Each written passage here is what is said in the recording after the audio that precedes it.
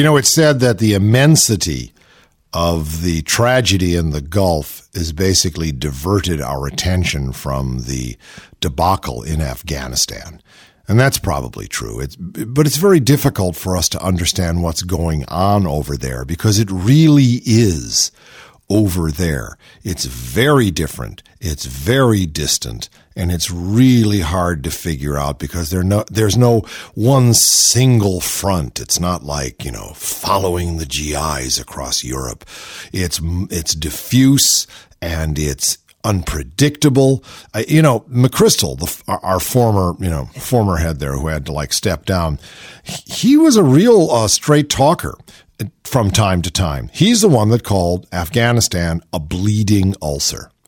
Well, it's an ulcer that we're paying for. American taxpayers, this is from the Gray Lady, have inadvertently created a network of warlords across Afghanistan who are making millions of dollars escorting NATO convoys and operating outside the control of either the Afghan government or the American and NATO militaries. This is according to the results of a recent congressional investigation. The investigation, which was begun last year by the House Subcommittee for National Security, found that money given to these Afghan warlords often amounts to little more than mafia-style protection payments, with some NATO convoys that refuse to pay the warlords coming under attack. The subcommittee also uncovered evidence suggesting that American taxpayer money is making its way to the Taliban. My, oh my. Several trucking company supervisors told investigators that they believe the gunmen they hired to escort their convoys bribed the Taliban not to attack. The warlords, who were paid with American money, the investigator said, are undermining the legitimate Afghan government, and American soldiers and Marines are struggling to build a government that they are tearing down, and will most likely threaten the government long after the Americans and NATO leave. So yeah, we're not going to win. Yeah, we're going to leave, and we're going to leave it in the hands of warlords that we have been supporting. The source of the taxpayer money is a $2.1 billion contract called Host Nation Trucking, which pays for the movement of food and supplies to some 200 American bases across this arid, mountainous country, which in many places has no paved roads. Nation building with no roads. The 79-page report from Congress entitled Warlord Inc., I like that. I mean, that's right off of 60 Minutes, paints an anarchic picture of contemporary Afghanistan, with the country's major highways being controlled by groups of freelance gunmen who answer to no one and who are being paid for by the United States. Afghanistan, the investigation found, plays host to hundreds of unregistered private security companies employing as many as 70,000 largely unsupervised gunmen. So I was wrong. I said there was only poppies and rugs in Afghanistan. There was only two jobs. Wrong. Poppies, rugs, and being an unsupervised gunman. Join your 70,000 other bros. The warlords, they say, thrive in a vacuum of government authority, and their interests are in fundamental conflict with U.S. aims to build a strong Afghan government, the report said. That's what we do. We really believe that we can export democracy.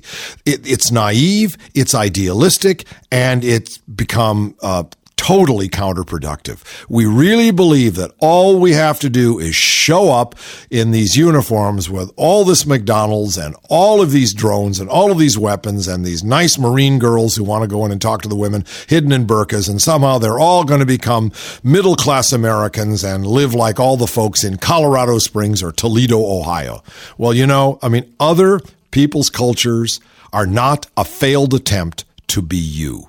Long after the United States leaves Afghanistan, says the report, and the convoy security business shuts down, these warlords will likely continue to play a major role as autonomous centers of political, economic, and military power, the report said. Well, the report detailed episodes when trucking companies that refused to pay warlords to escort their trucks were attacked by the same men. A trucking company executive who refused to pay Mr. Ruhula told investigators that his trucks were attacked by Mr. Rahula's fighters. 1 or 2 or 10 or 20 of the 70,000 Rahula-like hoodlums. His name should be Ruhudlam. Mr. Ruhudlam, the executive said, is willing to ruthlessly exploit the lack of military control along the routes on which he operates. Yeah, we're going to leave, and it's going to be a bunch of warlords. That's what it was before we got there.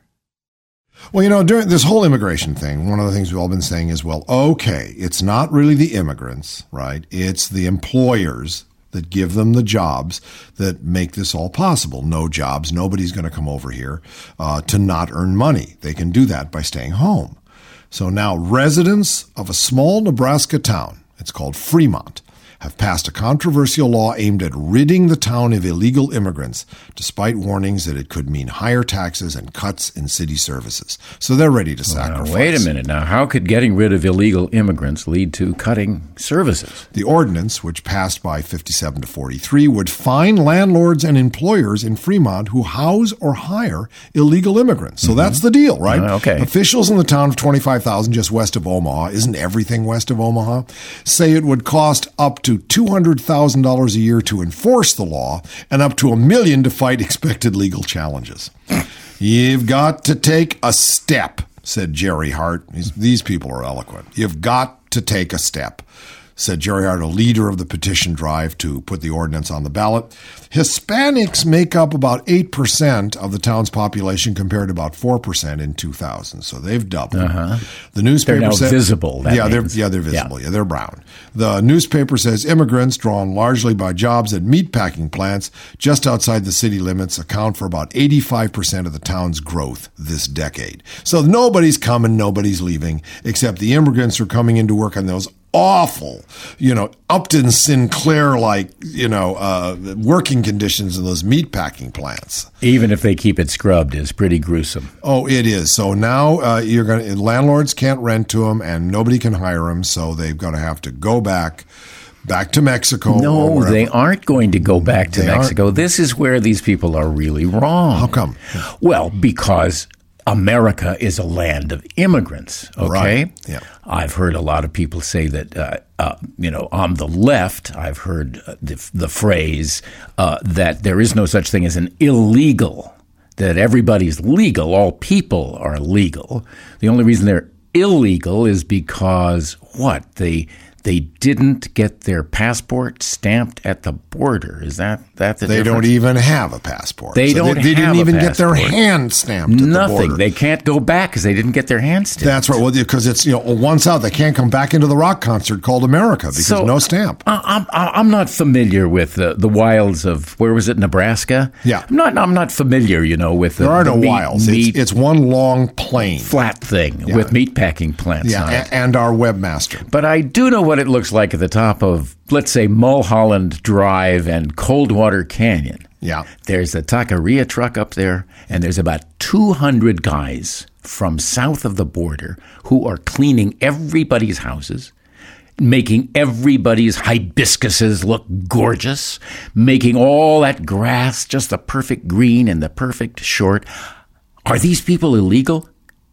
Am I supposed to check with this guy that I'm going to hire to fix my rose bushes? Am I going to, is it interesting to me, or is it important to me, or is it some sort of national emergency that I'm going to say, Pedro, Well, where's your green card? Well, that would be legitimate if there were a lot of Shawns and Jasons standing there also looking for the job, but they ain't there because culturally they're not supported to do this kind of work. There is no television shows, with guys named Shawn and Jason and whatever they're, and the Tiffanys and Beverlys doing scut work. They're all, running around with tons of disposable income with no visible source. Or they just don't want a job, mowing your lawn.